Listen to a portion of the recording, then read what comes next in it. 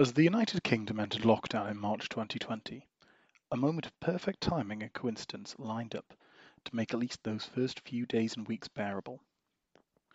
Tucked up on their sofas, millions of people followed the antics of Joe Exotic as the lovable wannabe cult leader, former meth addict, and irrepressible tiger salesman romped his way through 7 fun-filled episodes of him trying to evade justice whilst arranging a murder. When watching the show, my thoughts soon turned to half-remembered news articles about something that sounded vaguely similar. Instead of Wynwood, Oklahoma, these reports had come out of rural Cumbria and concerned a very British big cat owning eccentric. In this episode, we'll be taking a look at him, David Gill, the British Tiger King. So joining me to take a look at David Gill is Geordie Paul. How you doing, Geordie? Hey, I'm good. Excited to be on the show. Yeah, happy times. So much experience with, maverick quasi-legal tiger owners? No, personally, I haven't come across any. That's not sort of where I spend my days, but I'm excited to get to know one. Yeah, I know. It's going to be fun. It's going to be fun. So a little bit about you. Anything you want to share with our listener? He assures me he's interested to learn. I've been to a fair few zoos in my time. I'm in the southwest. We've actually got quite a few zoos, but I've never seen anything bad go on there. But I guess maybe after lockdown we'll go out and maybe I'll have a look for some of these practices in my own zoos. Yeah, maybe it can inspire you. Sort of head down to Bristol Zoo, hunt the penguins. That kind of thing. Just really, David Gill can help you learn to be a worse person. I'm acutely aware that Bristol Zoo is actually closing and going to South Gloucestershire. And now, ever since I've heard about this, I've been quite slightly concerned that, maybe David Gill's had a hand in it. Oh, David Gill has had a hand in many things.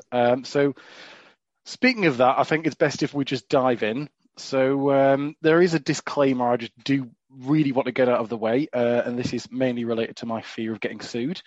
There is another more famous David Gill. He is the one who's got the Wikipedia page. So if you've Googled him before this episode, it's probably his Wikipedia you're likely to find. And I want to go on record and say I am in no way alleging that the former director of Manchester United was responsible for anything that I'm about to describe.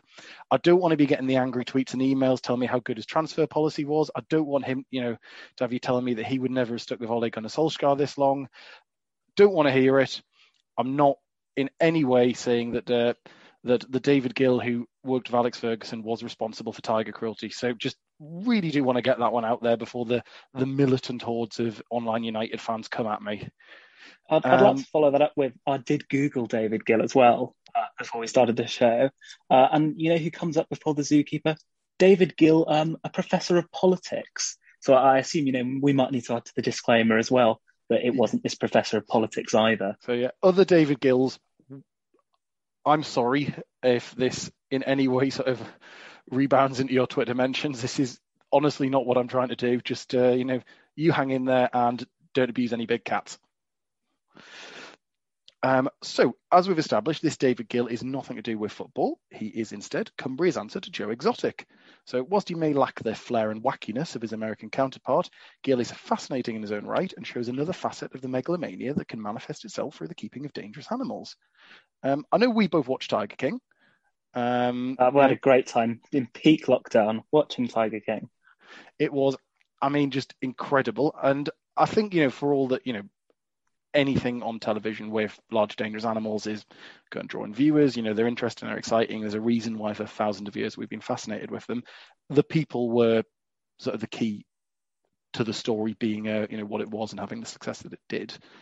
And sort of looking at Joe Exotic, there was definitely something going on. It was like an addict. I know for all the drugs and stuff, the compulsive purchasing and breeding of animals did manifest itself as looking a bit like an addiction. I don't know what your thoughts on that sort of thing is. Yeah, I sort of wonder whether to deal with, zoos and sort of big dangerous animals like this, whether it does sort of take that kind of person. Naturally, humans, when they see big animals, really the natural response, fight or flight, is run away. So I wonder, if you have to be a sort of a bit broken to be sort of drawn into these dangerous animals and want to spend your time around them, which is the sort of thing that creates these Joe Exotics and these David Gills. Well, Now, so just look in mind, because I'm not saying whether David Gill does or doesn't have, any kind of odd behaviour which is leading up to this, but I'd say we'll look at, what's happened, and you and me and the listeners can all draw our own conclusions. But I suppose the best place to begin is the beginning. So it all seemed to start out rather innocently, at least if you believe the man himself. Gills talked about his love for animals and how it manifested at an early age, spending his weekends at a local farmhouse in nearby Dalton, it's in Cumbria, and helping out with the livestock in exchange for a cooked breakfast and lunch. The passion grew as he got older, with Gill saying that through his work for an animal feed company, he often came into contact with creatures that were slated to be put down and ended up taking them home to spare them. He moved his collection from his suburban home to a small farm and soon found himself in possession of a large number of farm animals, as well as more exotic fare like raccoons and wallabies. For a while, he appeared to be content with this existence, but then suddenly something changed. So I was going to try and read it out in his voice, but then, I don't know, he doesn't really have like a particularly sort of fun or distinctive voice. So sort of David Gill, when he's asked about how he got started out, he went, I suppose I had my Damascus Road experience. I woke up one morning and decided I want to change the world, to educate people, to save animals, to have a wild animal park. Most people thought I was totally crazy, particularly some of my family. I had to give up my whole career. It was a big risk, but I felt it was my mission. I sold my house and set about building the park. And that was him talking to the Northwest Evening Mail. What career was it that he was giving up, sorry? Animal feed salesman. So, I wouldn't say necessarily giving up a career. It feels very similar. It's I feel there's a pathway back, isn't there? There's I used to have a lot of animals. I did feed them. That's not the reason I don't have a lot of animals anymore. Don't look that up. Would you like to buy some animal feed? You'd be working with the same connections, wouldn't you? Because presumably he's feeding these animals. So, I think... keep listening. We'll come on to that in a bit. Okay, I think he's a bit of a dramatic character about, giving up his career when it is sort of, he's just sort of following, an unhinged path, but a path nonetheless. Well, I mean, the thing is, you look at this and there are stories of it. I think Gerald Durrell is one of the most famous ones, the founder of Jersey Zoo. And it was back in the 50s when obviously, regulations are not quite what they are now. But he was a professional animal collector who, after one trip, kept the collection first and then looked for a zoo site later. And he genuinely, did do quite a lot in the way of conservation, successful author, particularly with sort of small mammals. His foundation has established a lot of breeding patterns. So there are people with genuinely good intentions who have this kind of feeling. It just seems that with David, the intentions may have been good at least to start out with, but as we'll learn, things took something of a turn. I mean, we're saying, about sort of this is a bit mad. It turns out quite a lot of other people agreed. He did initially struggle to attract funding for the new project. He only gained the money when he told the bank the loan was for building a house. So first bit of Gillism, Yeah, oh dear, mortgage fraud. The way that every successful business starts out. It's the foundation of everything.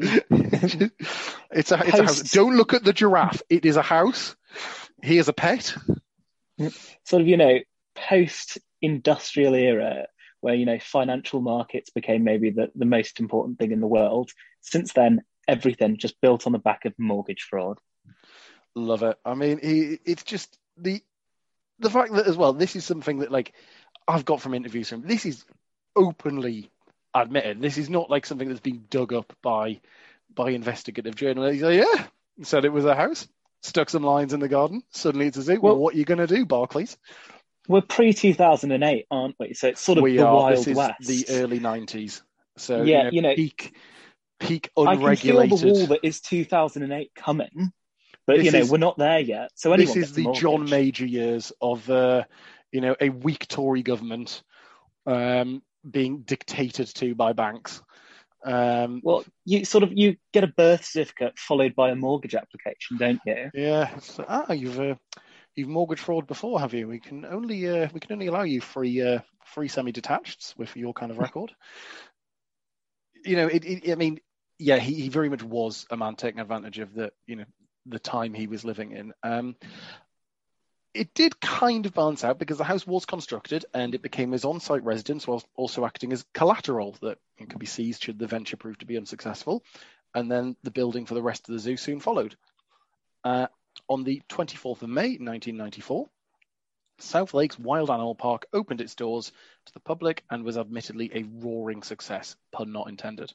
1,500 people attended on the first day. And bearing in mind his budget was to get 10,000 visitors all year, pretty triumphant opening. It couldn't really ask for much more there. Yeah, I mean, I've spent a fair bit of time at the lakes in Cumbria, and it's beautiful. It is also an area with sort of limited amenities, particularly if you're living there, and it's quite a poor area as well. So bringing in business like this, as we will go on to see, was seen as a broadly good thing for the area. The zoo seemed to go from strength to strength.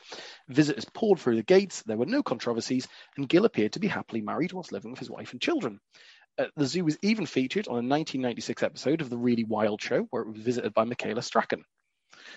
So again, maybe a little bit before your time, but yeah, quality CBBC fare back in the day. But great for the local area, so all good so far. Got to meet Michaela Strachan, just everything going well. Presumably, I mean, I would say Michaela Strachan has not been available for comment. Like this is a professional enough, venture that I even have reached out to her, or would even know how to. But we can say that. I don't believe that Michaela Strachan was responsible for anything that you're going to hear about coming forward. So just again, for the libel purposes, not putting any blame with Michaela. No, don't worry. We're not blaming a children's television presenter. Again, yeah, let's try not to get sued. That is my ultimate goal by doing this, is if I can put this out and face zero legal action, regardless of the shoddy research, the poor presentational skill, the substandard audio, ultimately the lack of legal action is really what I'm going to be measuring my success on.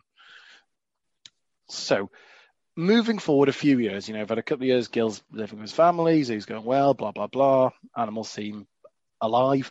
We're going to fast forward to 1997, which is quite an eventful year. So Tony Blair's new Labour comes to power. The Spice Girls really spice up your life. And in Cumbria, a rhinoceros got shot to death. Oh dear. Wasn't where you thought I was going with that, was it? No, I sort of, 1997 sounds like such a great, happy year. Yes. I mean, maybe the rhinoceros was a one-off. The first professional Lions tour. Jerry Guscott scored a drop kick to beat South Africa 2-1. Great series. But not where I was going to go for the third part of this. No, big setup, big happy setup. Then sad rhinoceros. Sad rhinoceros. Sad, dead rhinoceros. So what you really want now is to find out more about that rhinoceros so we can really prod you where it's emotional. I didn't want to be happy today, don't worry. No, it's fine. I mean, you're aware of my long-term plans of, if this goes well, I will release a Patreon of more cheerful episodes because, following drug dealing is my model. If you want more happiness, you are going to have to pay for it. But with this free release, enjoy learning more about a dead rhino from 24 years ago. So her name was Zimba, and the story of her demise is both tragic and something of a herald of things to come. 4 days before her escape, the rhino had featured in a photo with Gill as part of a piece for the local paper, so that's the Northwest Evening Mail. I'll stick links of this up on the Twitter as well, so you can see what we're talking about. We're going to put all the sources in them sort of accessible on the Twitter page, so don't worry. But she's in the paper. Photo of Gill, pretty normal. When promoting a zoo, it's natural you want to show the public a bit of what they can come and see. What is less normal is that instead of standing next to her or in front of her pen, Gill decided that the best option was sat on her back with his cowboy hat raised in one hand above his head, because that just screams professionalism. What it screams is white man. I'm not going to lie to you. Oh, David Gill has got big white boy energy. Yeah.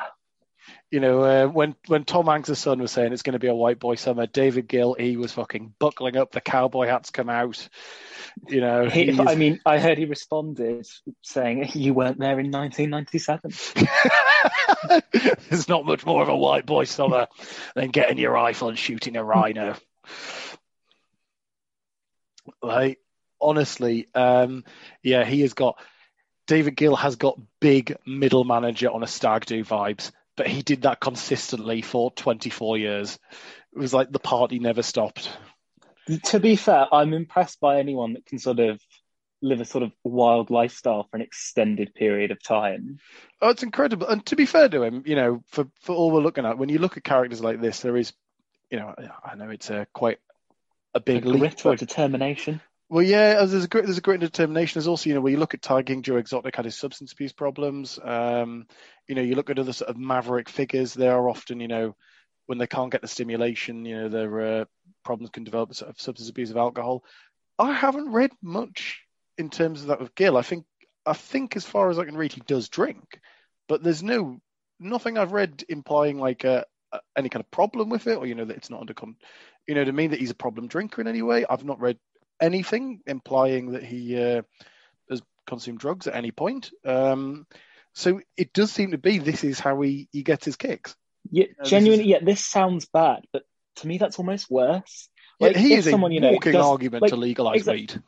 If they do if someone does like a load of blow and then they do something stupid and like they've got an addiction problem and they're like running a horrible zoo, it's not them, it's the drugs. But if they're sober and their like default thing is to go and run a zoo, abuse a load of animals and shoot a rhino, that says something about them more than anything. Well, that's the thing. And I think throughout the story, I do get the impression he is kind of in this for the thrills. And we'll have more evidence on that later as to why I think that. And again, you and the listeners can make your minds up. But I do feel that the driving factor in David Gill's lifestyle is excitement. Partially coming from wild animals, and there's one other source he gains it from, which we're going to go into in a bit. But sorry, Zimba. So he's taking a photo. He's sat in the back, got the cowboy hat on.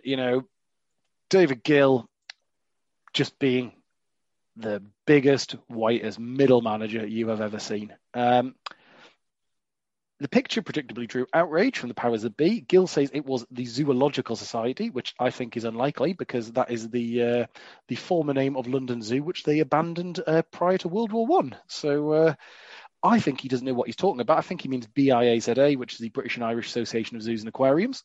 But, good to know that somebody who has over 20 years industry experience doesn't know what the regulatory body's called. Why would he need to? He's never even considered it. Oh, he would need to, if nothing else, just to know who keeps on sending in letters and emails. He will become familiar with their existence. But okay.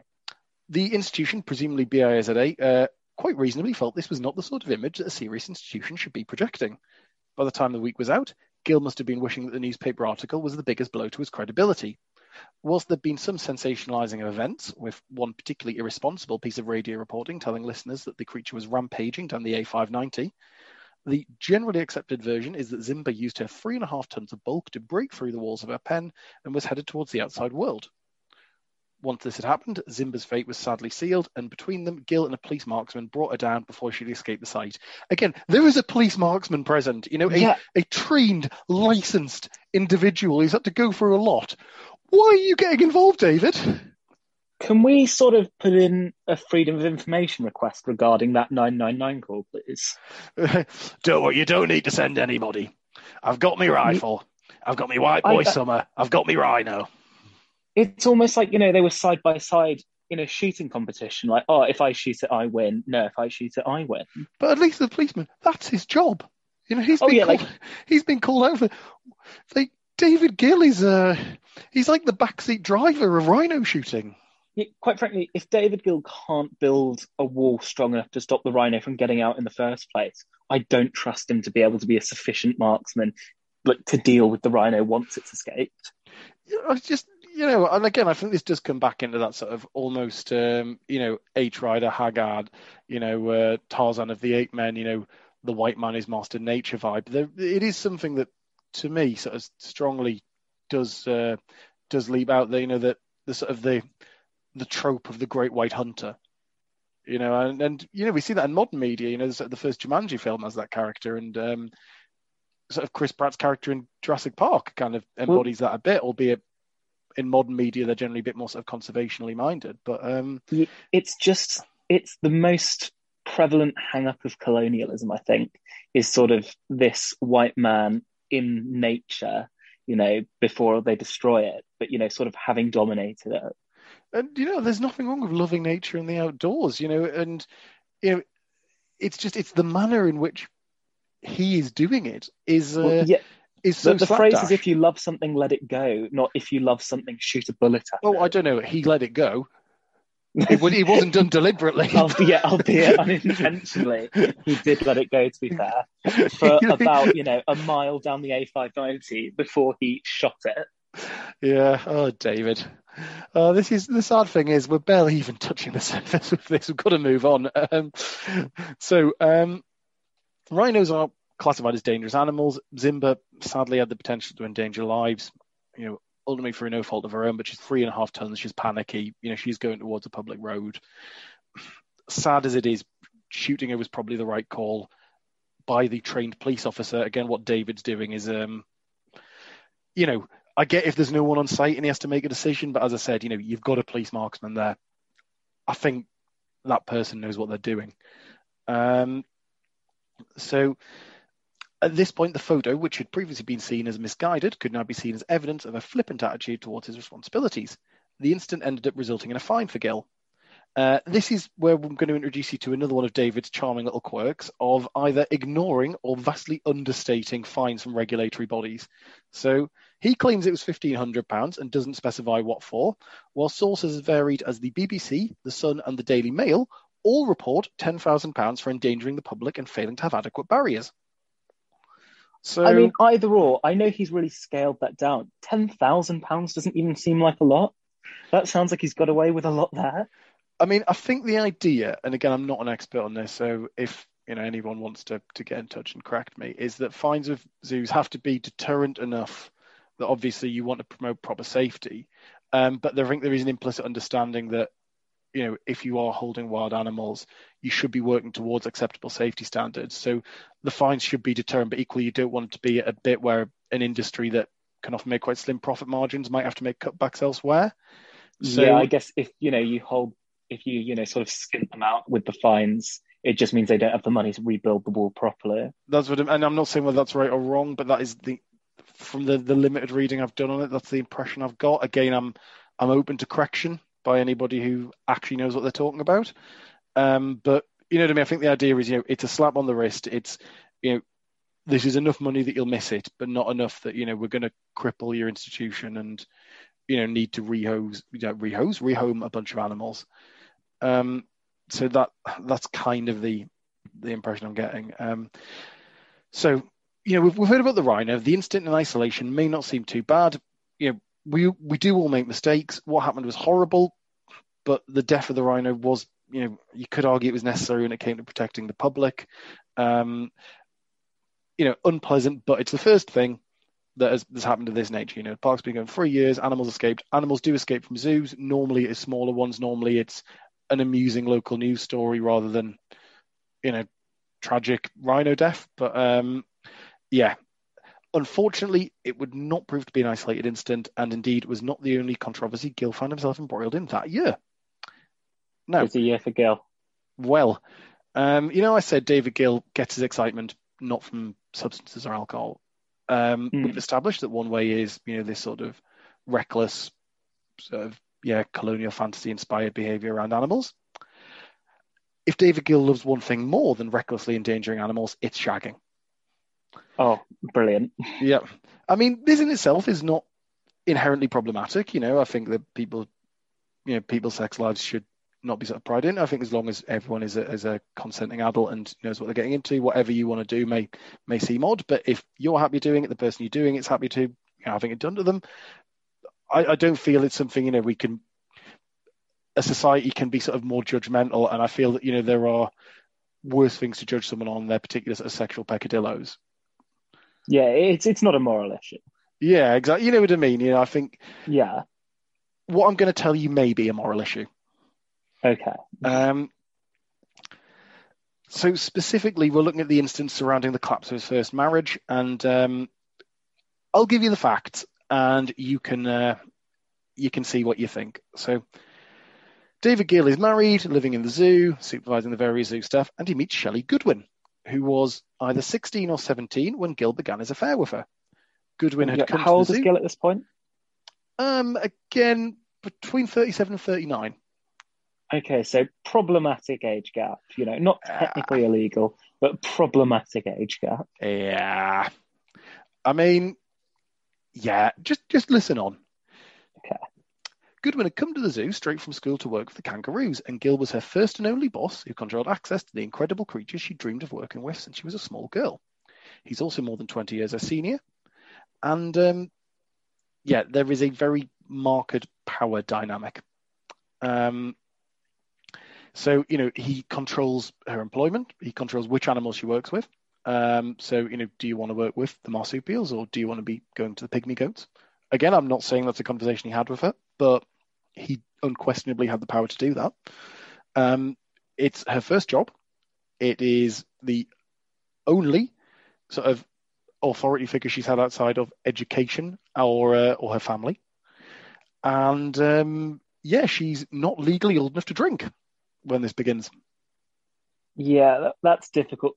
Sort of in every aspect of her life, he is her senior Well, and has a sort of I'm level of thinking of it this control. way.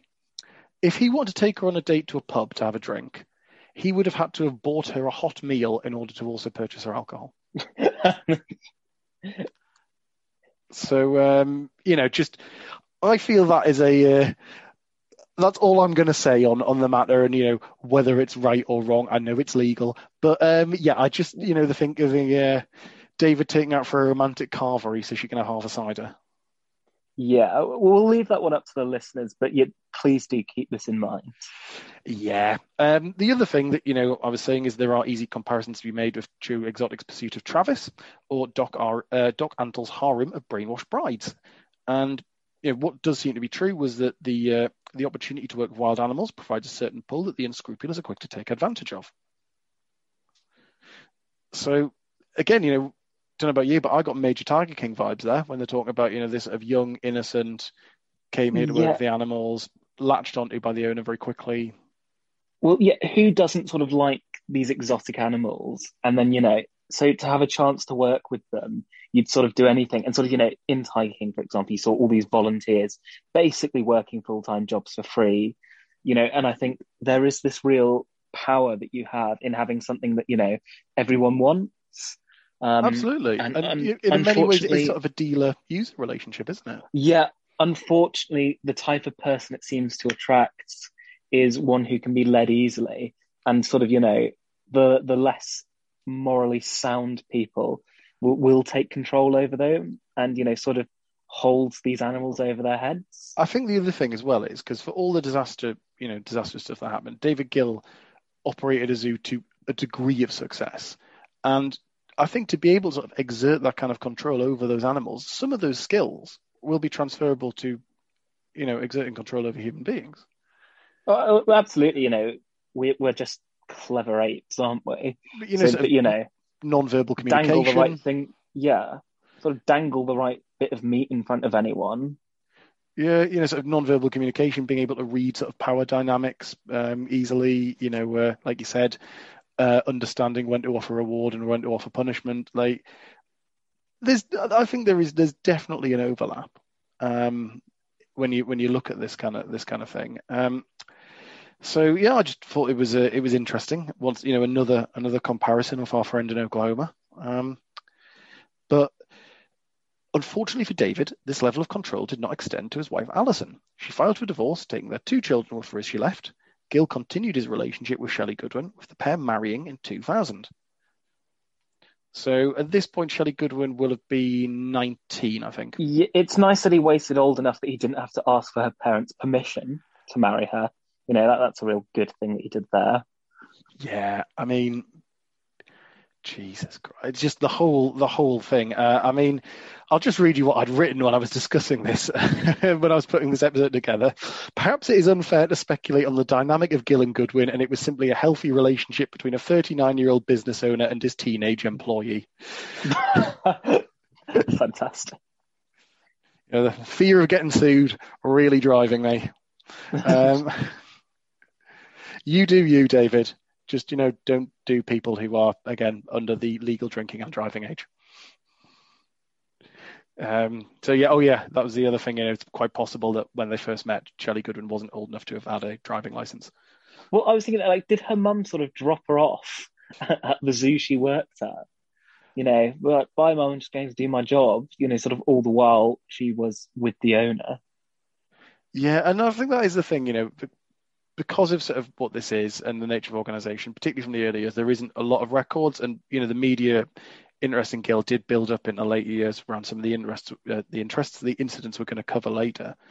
So from this early stuff, there is, even things like getting Goodwin's exact age. I've seen her age being reported different points in different papers. They all agree, she was at 16 or 17, but they seem to be sort of 6 months out from each other with their birthday. The Mail's got one thing, the Guardian's got another, BBC's got another, Mirror's got another, Sun's got another, So you're looking across these variety of sources, and information is quite hard to come by, which again, I feel maybe sort of how he's able to get away for it so long. It's pre-smartphone and sort of everything being recorded, isn't it?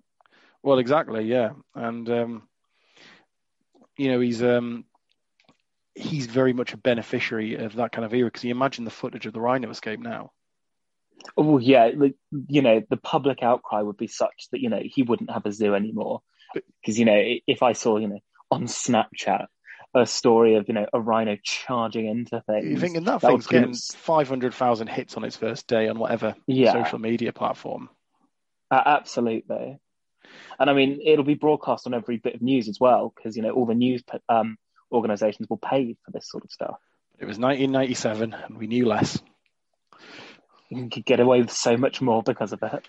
As Tony Blair was also, discovering, much to our detriment. Right. Okay. So getting back to where we were. David Gill, creepy relationships. Right. Okay. So this bit's not actually particularly. Well, the last bit wasn't particularly funny, but it gets worse. So what is not up for debate in how problematic it is that in 2001, there was a female member of staff whose treatment was unequivocally appalling. Laura Kitson was a keeper whose duties included setting up the tiger enclosure for feeding time. This was an eye-catching display where the cats would scale a huge upright log with meat attached at the top in order to showcase their athleticism and grace, while the keeper gave a talk about them and asked for donations. When Kitson discovered she was pregnant, she made the quite reasonable assumption that going up and down a ladder whilst carrying heavy lumps of meat might not be the safest thing for her to be doing. She'd also received medical advice about the dangers of being exposed to feline feces and the pregnancy complications that this could lead to, so thought that perhaps a change in duties might be necessary. David Gill disagreed, calling into question her commitment and suggesting that she instead get an abortion. That's a normal thing to tell your employer, I guess. I mean, yeah. I mean, I don't know what the regulations were at the time. I sort of, I imagine they were less. Has this man never heard of reasonable adjustment before? Well, Kitson was later dismissed from her role, a decision which she says was solely due to her pregnancy.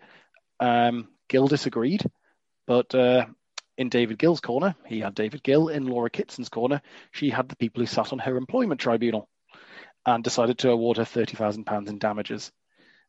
David Gill at this point is still denying the allegations that she was dismissed due to pregnancy. Well, even after he's lost? Oh, even after he's lost. I mean, to be fair, I've had an employment tribunal and, again, was successful. And I know the person who I was up against in that is still believing that it was a fix-up and that I'd somehow colluded with the judge. Oh, fantastic. I mean, I can never lose because anything that goes against me is a collusion. That is sort of the sort of narcissist's view. He had David Gill vibes. Yeah. But yeah, that is, Gill, and this is another pattern we're going to see throughout, this is the attribution of sort of spurious claims of bad attitude towards figures who disagree with Gill, that people are negative or, shouldn't be doing this. And it is, again, that almost cult-like mentality of, following this strong, charismatic leader figure. Again, I don't think it was ever so formalized as to, properly qualify as a cult, but it was definitely a bit beyond, a normal employee-employer relationship. So the early 2000s are a bad time if you were a large mammal at the South Lake Zoo, with a trio of giraffes being the first unfortunates. Autopsies carried out on each animal revealed they had respectively died of tetanus, heart failure, and vitamin deficiencies. The zoo's response was to blame the animal's food and switch to a different brand. Now, I'd just like to again point out that David Gill, former animal food salesman, apparently could not identify the suitable brands until 3 of the giraffes had died. Yeah, I'm more concerned now about the years as an animal food salesman. Did he leave a trail of bodies in his wake from the start? Well, he claims that he kept on coming across animals slated to be put down, presumably at farms where he was selling the food. And you're just like, I'm not saying there is a link. I'm just saying questions should be asked. David Gill, supplier of your last meal. It's a funny thing, David. Since you've been giving us food, we keep on having to put these animals down, but it's good of you to take them off our hands. I've got a little life hack for you. If you let them loose, the police will do it for free.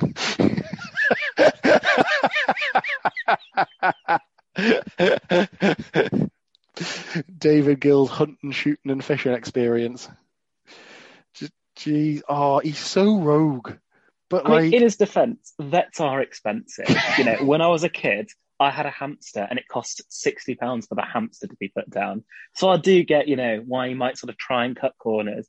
But, giving them poison foods, like mercury foods. Once again, for any lawyers listening, we are not accusing David Gill of deliberately poisoning these giraffes.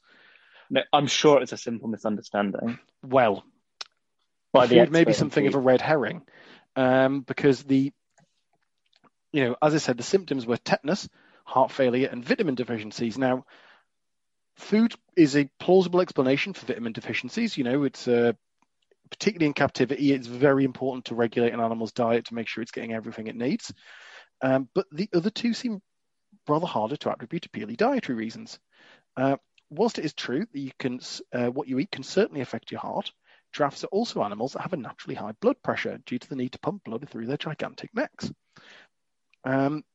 This appears to cause no inherent ill effects. So, a healthy giraffe it's got high blood pressure, but that's natural. It's not, it's not impacting the giraffe's quality of life when it's very healthy. It's a necessity. Yeah, exactly. But it does make them vulnerable when they become stressed. Again, with them being sort of, ungulate herbivores, their fight or flight response, they would prefer flight. But if they're in an enclosed area and flight, is a limited possibility, the stress can mount because, the giraffe's preferred course of action isn't open to it. So a 2012 case in Poland showed how after becoming panicked as the zoo they lived in was broken into, 2 giraffes died, with one case due to stress and the other a heart attack. A similar case occurred in Taiwan, where failure to properly transport a giraffe led to a stress-induced heart attack. So ultimately, this is speculation, and I think it is important to address it as such. But, an animal which, it's not like a carnivore where it is eating this meat where the wrong cut can, lead to cardiovascular issues. It's a purely herbivorous animal. Heart-related problems from diet are unlikely, whereas, there are numerous examples of giraffes, particularly in captivity, suffering heart problems as a direct relation to a stressing environment. So, again, make your own minds up, but I would say that there is room for doubt. The most unlikely thing is that the tetanus death was caused by incorrect nutrition.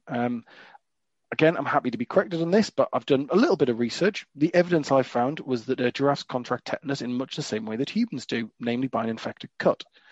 A journal on tetanus in animals published in February 2020 by Michael R. Popoff, great name, says in its abstract summary that tetanus is caused by tetanus toxin, TENT, produced by Clostridium tetani, an environmental soil-borne gram-positive sporulating bacterium. The disease most often results from wound contamination by soil containing C. tetani spores. Wound contamination from soil. Yeah, not ingestion of food. Yeah. So this paper was more in relation to common and domestic animals, but the American Association of Zoo Veterinarians gives the advice that giraffes are indeed susceptible to tetanus, but their guidance is in relation to giving tetanus vaccines on at least a yearly basis, if not more frequently, if the individual keeper or veterinarian thinks it is necessary.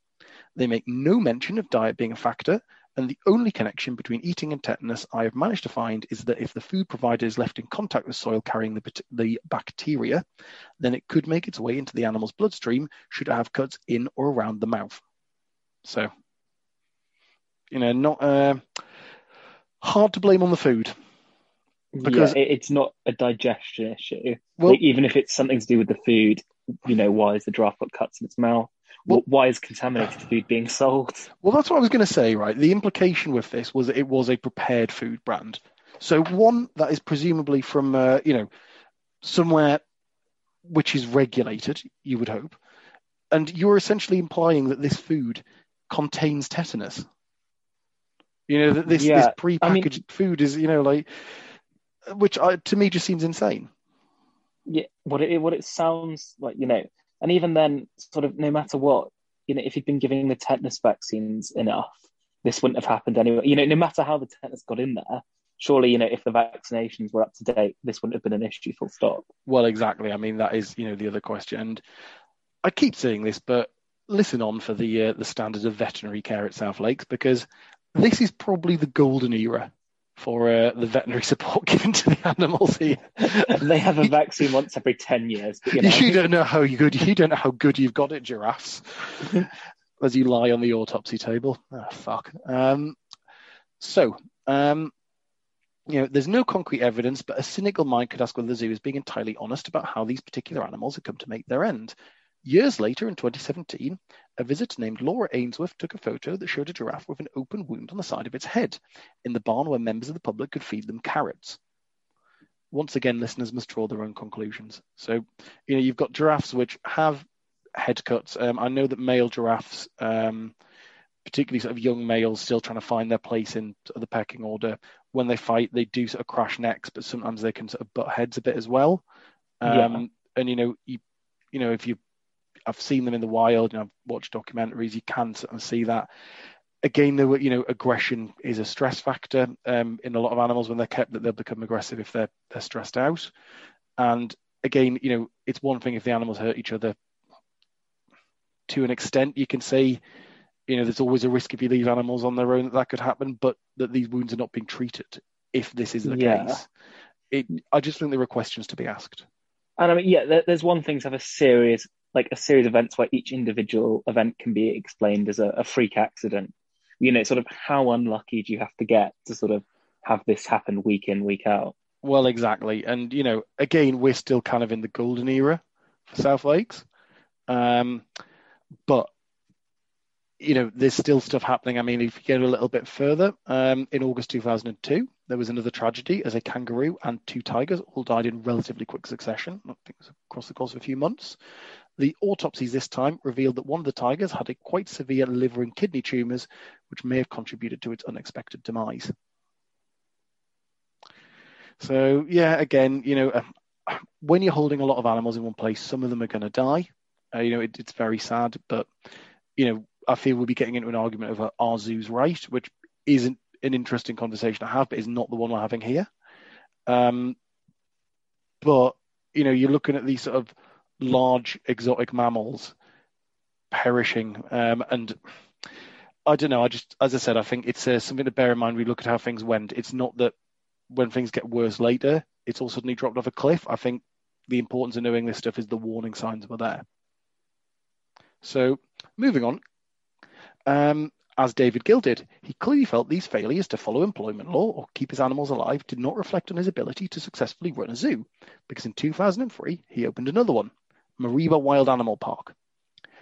Our more geographically aware listeners will know that Mareeba is not in Cumbria, instead being located in Queensland. For a man who sees himself as something of an iconoclast, it's nice to see that he follows some traditions like relocating to Australia after being caught breaking the law in Britain. I mean, transportation was cruel and barbaric, but equally, if it got rid of David Gill, Almost certainly worth it, really. well, No. I'm just saying we seem to be having a lot of Empire nostalgia in the country at the moment. Like, I'm not really on board with it, but you could win me round. That's all I'm saying, Boris. What I appreciate really is he fails to adequately manage one zoo. So, open another. I do appreciate, you want your business to expand, but is he commuting between sort of So as Queensland far as and I can Cumbria? tell, he went over for a bit first to sort of, sound out some contacts, one of whom I'm going to introduce you to in a second. Is it the local police firearms officer? It is not, but he does have a son-in-law who's an arms dealer. Oh, So he's kind of scaling up in his his gun-based contacts. Why outsource to the police? We're bringing it back in-house. Well, again, we'll go into David Gill's beliefs, but he's a strong proponent of the free market. Yeah, from what I understand, he went over to Australia for a bit, sourced out these contacts, and then moved back over for a sort of medium-term stay. I mean, as you'll see, it didn't all go to plan. Shock horror. But I think he was intending on a sort of reasonable duration being spent in Australia. So his new venture didn't go smoothly from the start, with difficulties obtaining permits to get animals, and eventually a collection in Tipperary Station in the Northern Territory was sourced as the sort of the primary location they could get some animals from. So this collection was owned by a businessman. He was basically keeping sort of a lot of hoof stock animals, so, sort of zebra, deer, various forms of wild cattle, buffalo, antelope, that kind of thing. So there was a lot of that kind of stuff. This guy was looking to offload, and David Gill thinks, right, great, this is the perfect opportunity to get these animals essentially at cost. Which, again, I'm not sure is how you should go about setting up a zoo, but, equally. No, it's not the kind of thing you need to sort of bargain on, is it? Yeah, it's not. I mean, I understand, again, these things are difficult, and, it's easy to go in of idealist's view, but I'll just let you see how Australia pans out, and you tell me if you think some more planning should have gone into this as a venture. Now, from his arrival in the Antipodes, Gill was not totally without allies, as controversial MP Bob Katter took up his case, even going as far to address the Australian Parliament on the issue. Now, have you ever heard of Bob Katter? No, I have not. So one of these figures who starts out as a sort of a traditional working man's leftist MP and then sort of begins a transitionary period. So believes in mass mobilization as the cause for political success, as far as I can tell, in the way that sort of the labor movements and, sort of the rights of the working man. But Bob Katter has said and done some fairly reprehensible things. Katter has got a track record of being on the wrong side of the argument. So he was opposing AIDS prevention measures. Essentially when AIDS was rampaging through the indigenous Aboriginal peoples. Apologies if that is the wrong word. To the best of my knowledge, that's the correct way of addressing sort of the first people to inhabit Australia. So sorry if I've got that wrong. But yeah, they were, there was issues in the 80s and 90s of an AIDS pandemic. Katter was actively trying to prevent the handing out of condoms. That's classy. Great guy.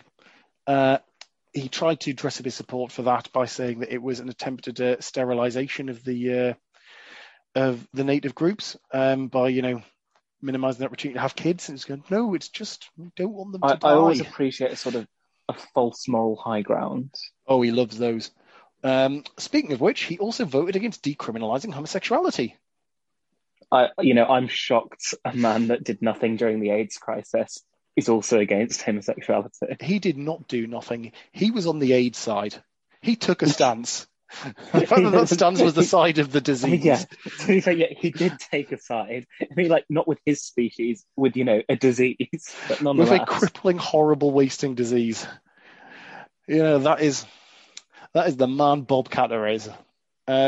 Most recently, he's been recorded giving the membership pledge of the White Nationalist Proud Boy organisation. That was where what you may have heard of him from, as he. That's. I don't like the idea of them going global. They have a degree of a presence in the UK. And I don't know how organised. I know there are definitely people who sympathise with it, and they're not an American organisation. They view themselves as the Western chauvinists rather than I think they see the sort of the Anglosphere and the by extension sort of Eurosphere as their sort of their grounding point rather than exclusively North American. But yeah, Australia being obviously a sort of a white Anglo former colony is the kind of place that they're proud boy. Very similar to the Americas in a way, and sort of has the same potential for the Proud Boys. Well, exactly, yeah. But he tried to laugh this off. He said, it was just sort of something that young fellas get me to come up and say. And again, he seems like a fairly shameless and unrepentant individual. In short, he's just the kind of character who would recognise Gill as a kindred spirit. On the 24th of March, 2004, Katter, presumably with a straight face, told the assembled MPs that concerning Gill, I'm not going to do the accent, I have personally, and I think everyone else has, checked out his bona fides. He has a very outstanding background. He's come to Australia and we are very honoured to have him. Outstanding background. 3 minutes reading a local newspaper could tell you otherwise. It was not hard for me to research this. No. I guess, 2004 dial-up speeds are a bit slow. He's probably Googled the name, but it was taking about 5 minutes to load up, so he got bored. But, to stand there and say, I've checked his background. And it's outstanding. It's not even, passable. It's outstanding. Outstanding. That rhino was frankly asking for it. Those dead giraffes, those tigers, that teenage girl, who he binned his wife off for, who Katter had met and was aware, by all accounts, of Gill's marital circumstances. I'm fairly sure if he didn't meet David Gill's wife, he was definitely aware of her existence because he met David Gill's children. So, yeah, outstanding man. Very honoured to have him. Very, very honoured. And that's going to be recorded for the rest of time, isn't it? Yeah, it's in Australia's version of Hansard. Yeah. That's where I got the quote from. Yeah, that's depressing. So, yeah. Bob fucking Katter. I mean, to be honest, compared to some of the other stuff that he's down as saying, this is a footnote. When he's taken the pro-AIDS agenda, well, I feel his concerns on zoo safety are probably sort of lesser evils sort of than the do what you want as long as you don't give the animals any condoms. Yeah, there's one thing I do need to check with you, David. This will be a condom-free zoo, yes? Very important to me. If I see anyone putting a condom on an animal. Do you think that's why he likes zoos? Because sort of, in zoos, there's always sort of effort on breeding. Like a lot of a zoo's budget goes into sort of ensuring the animals breed. Yeah, which is kind of what he tried to do during an AIDS crisis. I don't know, because sort of looking at Katter, he's one of these who, whilst he has had Christian voters, sort of backing him for some of his hardline stances, he doesn't appear to be sort of overtly religious. He does appear to be more sort of aligned with that traditional Australian Labour movement, but one of those people who isn't right wing in the sense of they're they're wanting to conserve and keep sort of particular power structures in place, but is right wing in sort of maybe some of their more social beliefs.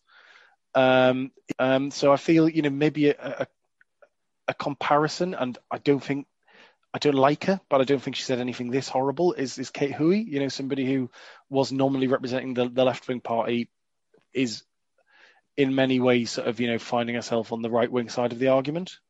Yeah. So, but for all my criticisms of Kate Hoey, she's not not lining up with neo-Nazis. So there is that. But yeah. Anyway, getting back to this. So Bob Katter was very honoured. These sentiments did not appear to be shared by Australian law enforcement, who, as Katter also referenced in his speech, had already by this point raided Gill's Australian residence, although what they were looking for is not quite clear. I mean, it's not a good look, is it, David? I mean, how long had he even been in Australia at this point? Couple of months. That's to arrive in a country, get on the radar of the local law enforcement to the point where your home's been raided in a matter of months. And again, wealthy white man, business owner, to get on the radar of the local law enforcement in Australia. He's really hired someone. It's like there are incidents where you can blame the police for racially profiling. This is really not one of them. Like, David Gill has got every chance of not getting in trouble with law enforcement. Yeah, in terms of police cooperation, he couldn't have been, in a better position. Yeah, and I don't know what he did, but I would be fascinated to find out. Email in if you email in if you have these answers, because I am desperate. So in the off chance any retired Australian law enforcement officials who were serving 2004 and were in the Gill raid, I will give you money to tell me what happened there.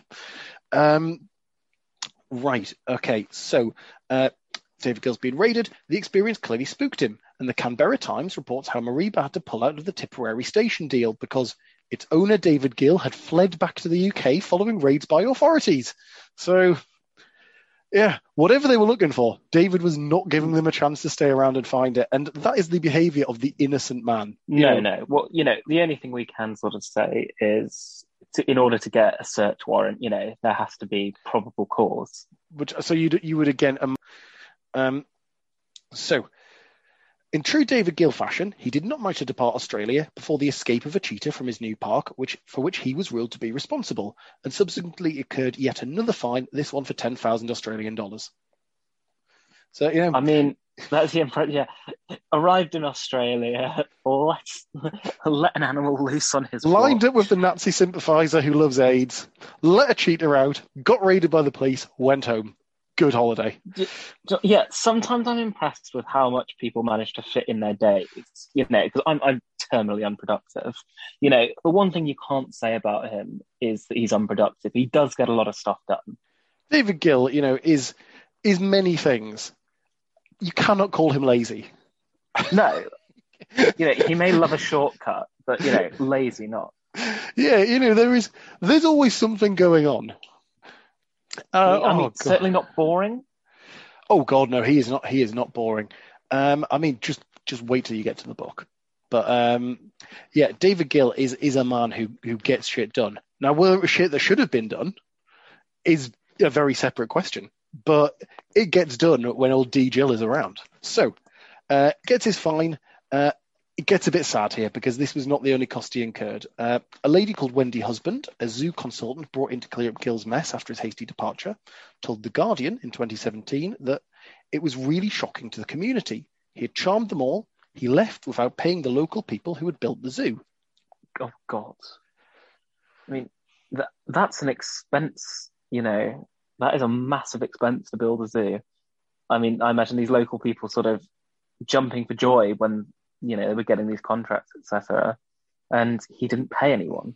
Yeah, and again, it's this theme of him being charming and charismatic does come through. I've seen videos of him talking. I don't know if I quite get it. I don't think he comes. I wouldn't sort of slate his media presentational skills. There's nothing wrong with them. And again, having seen the rubbish that I'm currently presenting, I don't want to be sort of knocking anybody for bad media handling. But, maybe he's one of these people who sort of can really turn it on in one-on-one situations. Yeah, I mean, sort of, oh, look at me, I'm so great. Do you want to look at my animals? Yeah. I can see that there would be a pull. Yeah, because, he seemed to convince Katler, and I don't know whether it was sort of recognition of kindred spirits or whether Gill genuinely sort of, turn the charm on with him. But and you will see this throughout the story that when he needs to, he can sort of persuade people about himself. There is that, and he does have that ability. So just wrapping up on Australia, the story does not have a happy ending, with only the zebras from the Tipperary collection making it to the Mareeba Park. Many of the other animals were sold to Mary River Safaris, a private game reserve. Mary River have not confirmed how many or which animals they acquired, but what we do know is that the herd of scimitar-horned oryx, a beautiful antelope which inspired the unicorn myth and are effectively extinct in the wild, made their way there. One was recently shot on a canned hunt by Australian arms dealer Robert Nioya, the son-in-law of Bob Catter. Oh, I love a beautiful circle. Yeah.